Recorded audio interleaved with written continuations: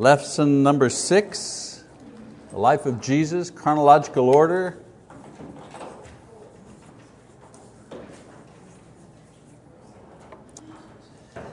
All right, so last week we reviewed the activity of Jesus beginning from the second Passover in His ministry to the third Passover. Remember, we're following the big picture is we're following from one Passover to another. That's the large way that this series is divided. So this would be what we're going to talk about tonight, the second year of His public ministry. So we noted that during this time, He spent most of His time in the northern part of the country near His hometown. And it was natural for Him to stay there because that's where most of His disciples were. Remember, I've mentioned in the past that even though Jesus did unusual things, obviously miracles and things like that, the way that He put His ministry together is very, I don't want to say ordinary, but very methodical. He starts in the north. The people He gets are people from the north, people in His family, people He knows. He spends a lot of time in the north as He's beginning to train His disciples. Now, during this period, He becomes more bold in declaring His identity, and we saw His following increase greatly. More and more people begin to follow Him, to the point where He could no longer move around freely. And it was during this second year that He officially appoints the 12 apostles. So tonight we're going to continue with the events that finish out this second year of ministry in the area of Galilee. And we start with, come on, don't fail me now. There we go. We start with event number 47. That's where we ought to be. Event number 47, the Sermon on the Mount, Matthew 5, 1 to 8, chapter 5, verse 1 to chapter 8, verse 1, Luke 6, 20 to 49. Sermon on the Mount is in the north, not in Jerusalem, it's in the north. The Sermon on the Mount is probably the most compact teaching covering the Christian experience found in the New Testament. I'm not always going to refer to this, but one of the aspects of the trip to Israel that I remember the most, that when I went, was actually going to the place where this sermon was preached, a usual place where Jesus taught, and to hear the guide explain why they know this is the place. So a very interesting thing. Anyways, it's in the north. It's recorded also by Luke in a different variation, which suggests that this was the heart of Jesus' preaching, and He may have repeated this on a number of occasions. Like preachers have a good sermon.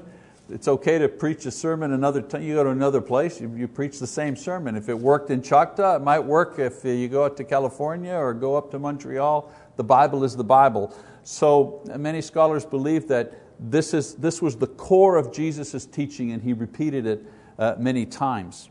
The Beatitudes, as some call them, describe the attitude and the spirit of one who had been freed from the law and was now motivated by grace, enabled by the Holy Spirit, and guided by the word of Christ. And one of the reasons why they didn't get it when He said it is that they were not enabled by the Holy Spirit. They were not motivated by grace. They were not guided at that time by the word of Christ as the Son of God. He was speaking it, but they weren't yet understanding what He was saying. I mean, how else could the meek be happy? How else could one see God? How else could one inherit the earth or rejoice in persecution if it wasn't through the power of the Holy Spirit, if it wasn't through the eyes of faith in Jesus Christ? I mean, it didn't make any sense, from a worldly perspective. So what Jesus describes in the Sermon on the Mount is the life of one who lives in the kingdom of God, which had not yet come but was about to be established with His death and resurrection. So the Sermon on the Mount is actually a preview of what life is like in the church. It's a preview of what is life like in the Spirit. And Jesus was preparing them with this teaching. Number 48, event number 48. Healing of the centurion's servant, Matthew 8, 5 to 13, and Luke 7, 1 to 10. So this miracle took place in Capernaum, again in the north, Jesus' hometown. Now what was interesting in this dialogue with this man was that Jesus has just preached a sermon about the kingdom and life in the kingdom to the Jews, who assumed that it was all for them because they were Jews. So in healing this non-Jew servant, Jesus reminds His hearers that entry into the kingdom is based on faith, not on culture. Now to us today, that's not a big deal. The church, we know it's open to everyone, black, white, Asian, whatever. It's open to everybody. But that was not the thinking of the Jews that Jesus was preaching to. And this is what the people were angry with Him about. The centurion believed Jesus, and Jesus was amazed at his faith, which he had not yet seen among the Jews. So the leaders were upset with Jesus because He threatened their authority. And the people were upset with Jesus because He offered the kingdom to both Jews and Gentiles based on faith. So the Jews, they thought they had an inside track. They thought only them. So now Jesus is healing, the servant of a Gentile? Are you kidding me? So no special treatment for the Jews, except they were the first ones to receive the invitation, as per the prophets. And they're the first ones to reject it too. Exactly. Absolutely. And the prophets said that He'll offer it to you and you'll reject it. So Jesus is simply following through on what the prophets had already said. Good point, thank you. Number 49, raising the widow's son. Only one description of that, Luke 7:11-17. This is one of the 3 times that Jesus performs the miracle of raising someone from the dead. He did it 3 times. He did it for the widow's son. He did it for, who else? Anybody? Take a guess? Lazarus. Who's the other one? Yeah, Jairus' daughter. I don't know about you, but I would tend to believe that He was the Messiah with just one resurrection from the dead. You know what I'm saying? But He gave them 3. Yep, quickly. We got a lot. It says that in the Bible that Jesus did many more miracles, and if they recorded all of them, there'd be too many books. Absolutely. So is it for sure that it's only 3 people? No, I said recorded. Recorded, yeah. Only 3. Only 3. He only resurrected 3 people from the dead. For me, 1 would be enough, but So aside from being a mighty sign in itself, it was also a proof that He was the Messiah, since the Scriptures said that the Messiah would be able to do this. So it was also a preview of His own resurrection. One who had the power to raise others from the grave, not once but 3 times that we know of, could also be raised from the dead Himself. Next event, number 50. Jesus rebukes the unbelieving cities. Matthew 11:20-30. Now even though there was interest and there were crowds, even though He performs many miracles and teaches for a long period of time, the main cities in that area, Capernaum, Bethsaida, Chorazin, all of them failed to accept Him or recognize Him as the Messiah. So Jesus does 2 things in response to this rejection. First, He rebukes them and warns them of the eventual judgment and destruction that will come upon them. And secondly, He invites those who are burdened and weakened to come to Him. The point is that these cities felt themselves to be too wise and superior to believe in Him, so He rejects them and He invites the lowly to come. His point is, okay, you guys are too good to believe, you're too good, you're too wise, you're too smart to believe in Me, to accept Me, fine, I reject you. You're going off to judgment. But all of you who are lowly, all of you who are burdened, all of you who are struggling, don't be afraid, come to Me. Don't do like these guys. That's the analogy, not the analogy, but the comparison that He's making here. 51, the woman anoints Jesus' feet, Luke 7:36-50. Again, one time Luke is really carrying the load here. So we know the story. Jesus is eating with Simon the Pharisee, and while eating, a woman comes and anoints His feet with her tears. She pours perfume on them, she kisses His feet, she dries His feet with her hair.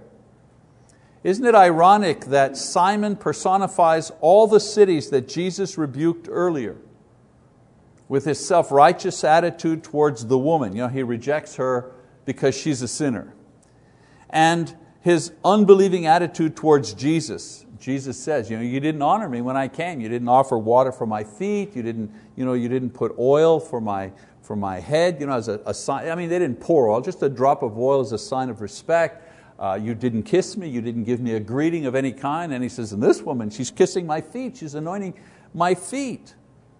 So this woman represents well all of those weary and individuals who are heavy laden people that Jesus called to Himself. So He says it in the first, he talks about this in one event about the cities who reject Him.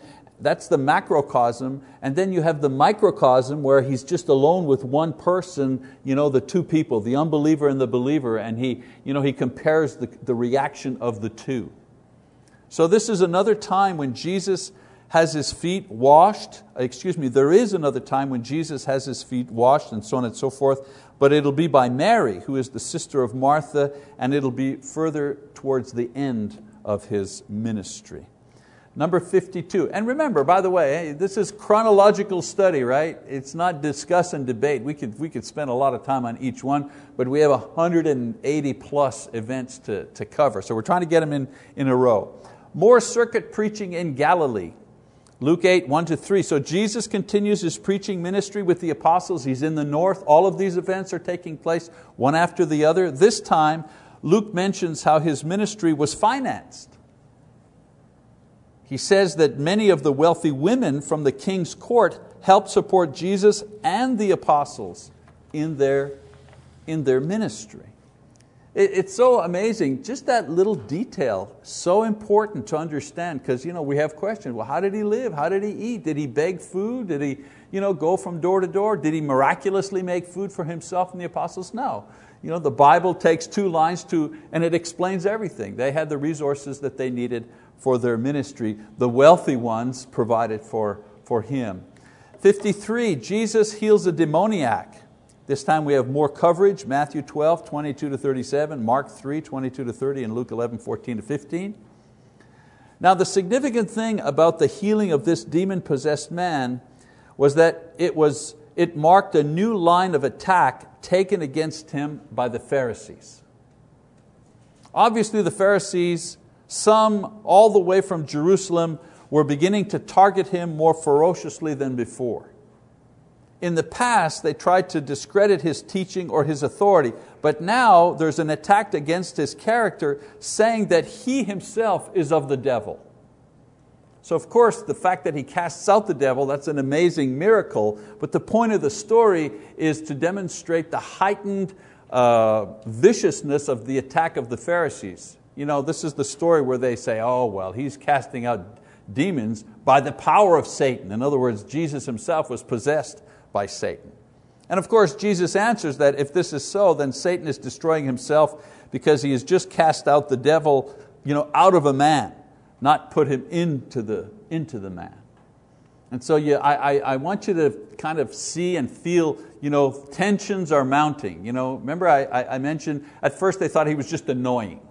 Who is this guy? Who is this clown? Coming in here, knocking over the tables, making a big to-do at the temple. Who is this guy? Now it's getting serious. Now they're attacking His character. They're trying to destroy His character in front of the people. 54, the crowd seeks a sign. Matthew 12, 38-45. Luke 11, verse 16, and then a little further down, 24-36. So the Pharisees and scribes respond by saying that they want a miracle, a sign, in order to prove Jesus' identity and His divinity. He tells them that aside from the ones already done, the one true sign that will settle the matter once and for all will be His death and resurrection. So when He says the sign of Jonah, this is a cryptic way of saying that. When He says the only sign I'll give you is the sign of Jonah, this is a cryptic way of referring to His death and resurrection. The prophet said, David, Peter quotes him in Acts chapter 2, the prophet said that the Messiah would have power over death. Even Paul in Romans chapter 1 verse 4 says that the resurrection is the definitive proof that Jesus was the Son of God, the Messiah. Yeah, He did miracles. Yes, He multiplied the fish and yes, He walked on the water and so on and so forth. But if you were to ask Him, what is the definitive sign that you are who you say you are?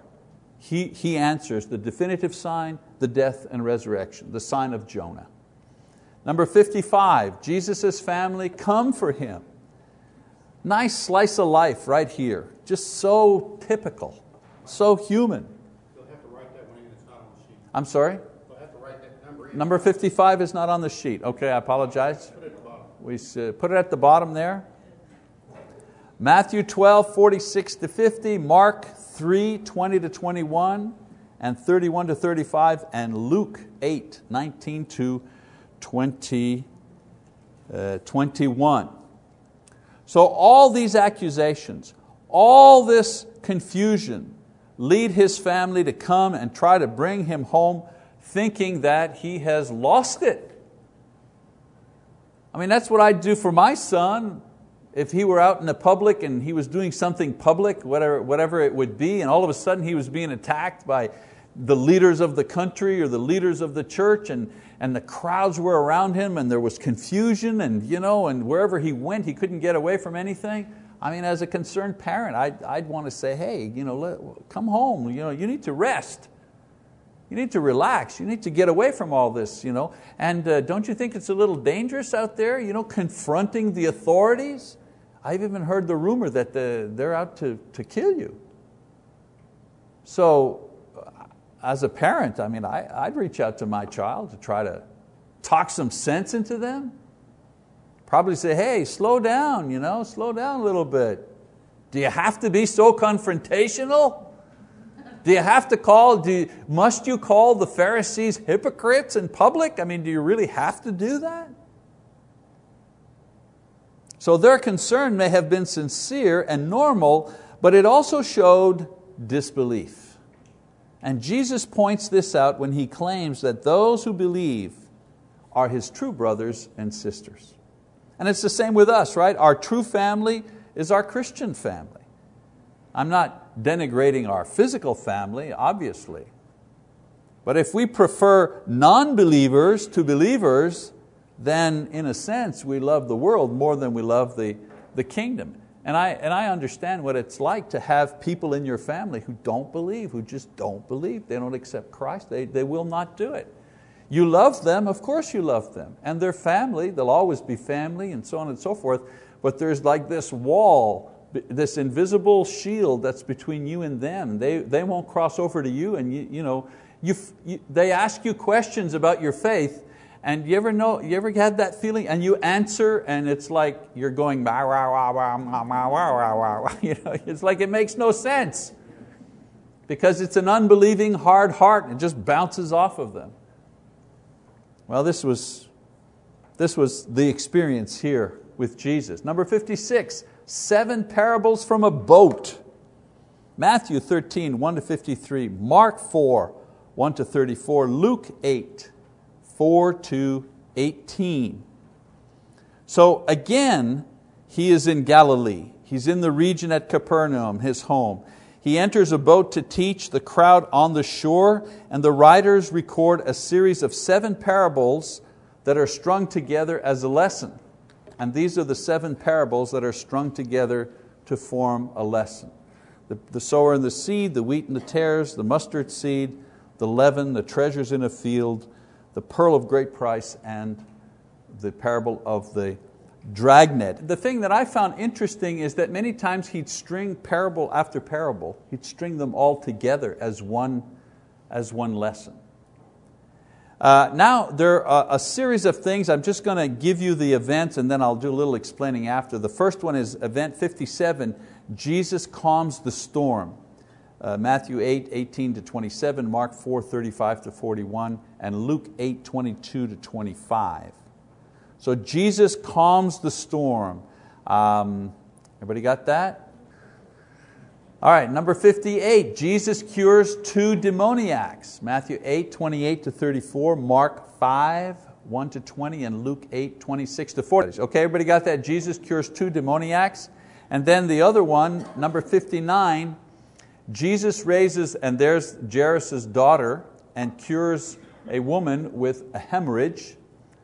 All three gospel writers refer to these: Matthew 9:1, and then 18 to 26, Mark 5:21 to 43, and Luke 8:40 to 56. And then there's one more event. Again, all these events just happen bang, bang, bang, bang, one after another. All right, I'm about to change it, good. 5:21 to 43, Luke 8:40 to 56. And then number 60, Jesus heals the blind and another demoniac, this time just Matthew 9:27-34. Okay, so after the long teaching section, the writers describe a series of amazing miracles as Jesus leaves one shore of the lake and He crosses over to the other shore of the lake. This lake is like, Highway 35 and Highway 40. You know what I'm saying? They crisscross this lake all the time. And so they cross over, and on His first pass, He miraculously calms the fierce storm. So He does a miracle while He's in the boat. On His arrival, He cures a demoniac, and He sends him off to his native country, where Jesus will later go and have greater success in preaching, and we'll find that out in a future lesson. We'll come back to the demoniac and what he did. And then He crosses back over the lake, and this time He raises a young girl from the dead, and He heals a woman who suffered from an incurable hemorrhage.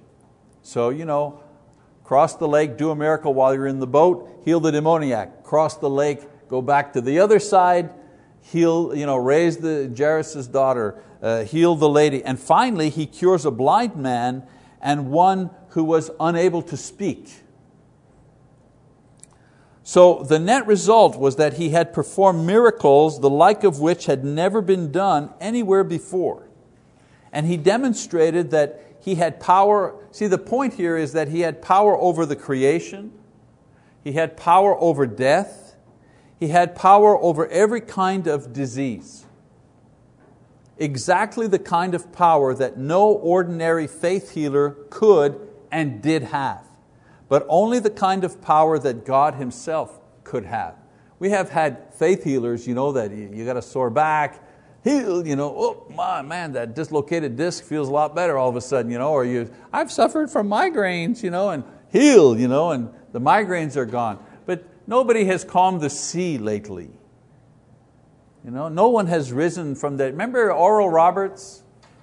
Remember he used to say, he used to claim that he had raised people from the dead. Remember, and that was like back in the 90s. And remember I used to say about Oral Roberts? I openly challenged Oral Roberts, and I told him in a public place, and we'll get the bodies from the funeral parlor, our friend Eisenhower. Eisenhower will provide us the bodies. And the challenge is, for every single one that Oral raises from the dead, I will raise 2. The only caveat was he had to go first. Right? So Jesus, however, is doing this not once, twice, but 3 times. The power over creation, the power over death, power over every disease. Always again demonstrating His role as the Messiah. Number 61, Jesus rejected in Nazareth. So now we get the blowback, the fallout. Despite all these signs and wonders, despite all the teaching, His native city still refuses to believe in Him. And again, one of the advantages of doing it in chronological order, the way we're doing it, is He had done all of these things in the north, in succession.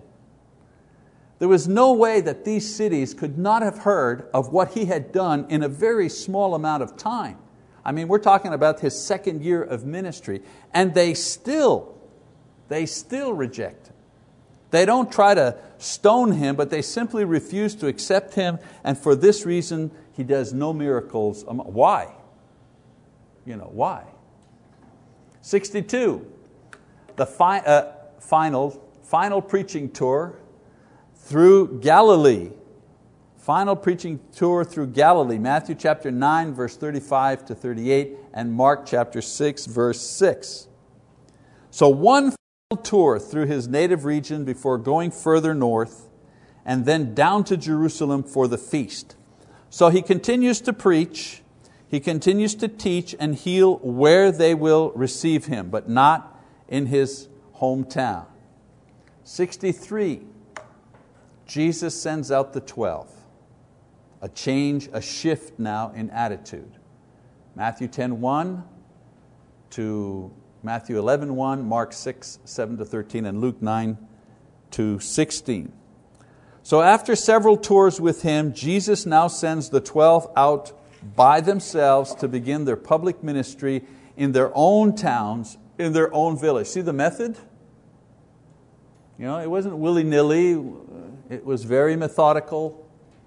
He selects them, He trains them, performs many miracles, they hear the teaching, they travel with Him for a year, He does the circuit, and now it's their turn to go. Now the writers provide the instructions for the ministry that Jesus provided them with, and also describe the power He gave them to do their work. So they go off with the power to do miracles in His name, power given to confirm their message about the kingdom, because after all, who are they? Well, they're just fishermen. Fishermen, political zealot, a tax collector. Who are these people? They're nobodies. So Jesus empowers them to demonstrate that their words are followed by power. And remember, they're speaking only in Jesus' name. 64, now the game is up now. Herod takes note of Jesus. Matthew 14, 1 to 12, Mark 6, 14 to 29, Luke 9, 7 to 9. Now Herod thought that he took care of his problem by executing John the Baptist. Now that the rise of Jesus' ministry is reaching his ears, he begins to wonder, who is this Jesus? And Jesus is preaching about the kingdom. Jesus' disciples are baptizing. People are flocking to Him. It's like déjà vu. Wow, wait a minute, this bad dream is coming back. So his conclusion is that Jesus is John resurrected and come to denounce Him again. Now this was dangerous for Jesus, and we see that He withdraws to a more secluded place for safety. Is He afraid? Well, no, He's not afraid. But He has a timetable. There are things that He has to do, and He needs to avoid being captured or imprisoned before His time. 65, the 12 return. And it's interesting that all four, Carolyn, I hope I've got it right this time, all four gospel writers talk about it. Matthew 14, 13 to 21, Mark 6, 30 to 44, Luke 9, 10 to 17, John 6, 1 to 14. All the writers describe the excitement when the apostles return from their first preaching tour. And He takes them to a quiet place for them to rest after their work, probably to teach them some more and respond to the various questions and problems. I've noted that young ministers, when it's like anything else. It's like guys in the military. They go to boot camp and they go to training, blah, blah, blah, and they think they know everything, and then they actually get out in the field and they realize, you don't know nothing, you don't know squat. Now your education really begins. And I think it's like that in most trades, or you go to school, you learn stuff. I remember when I worked in sales, guys would come with a BA in marketing and they'd show up at the company where I was working, and it was always a fiasco. The sales manager had to kind of calm them down and say, okay, now we're going to start now your education starts. So it's a little bit like this. They go out, they do things, they're excited, and Jesus is kind of bringing them back to earth. Now He's going to explain to them other things. So their success cuts it short as the crowds find them for more ministry.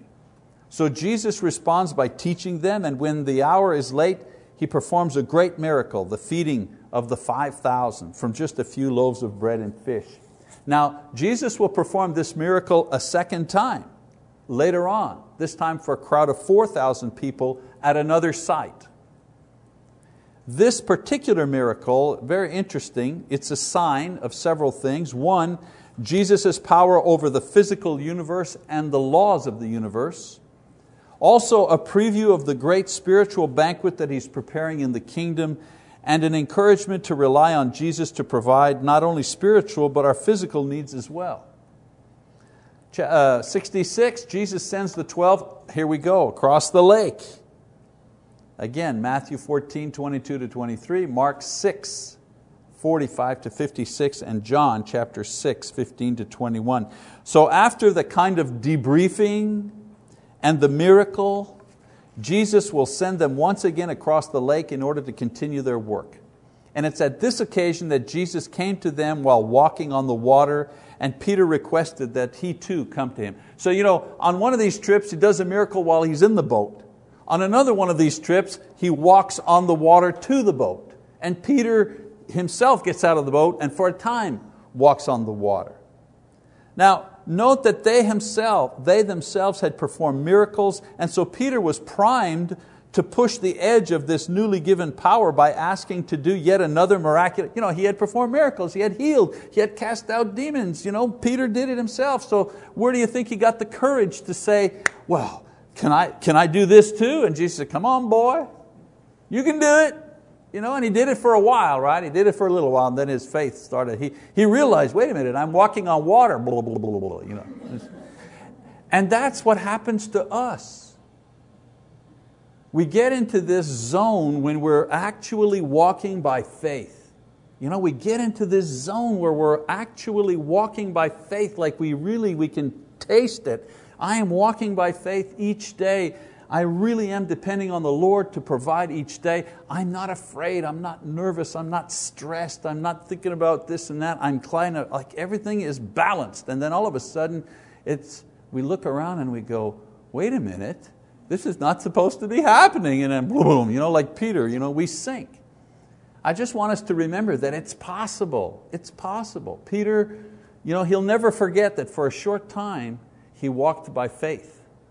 And I hope that we do that too, that for a short time we remember that it's possible to walk by faith and go across tremendous things because of our faith.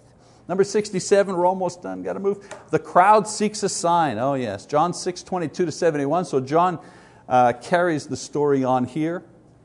The people have witnessed many miracles, and now they find Jesus with the apostles on the other side of the lake, back and forth.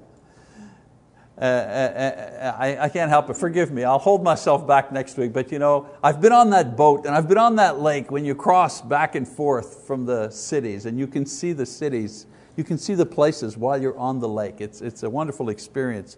So the people have witnessed a lot of miracles. They find Jesus with the apostles on the other side of the lake, and they want another sign.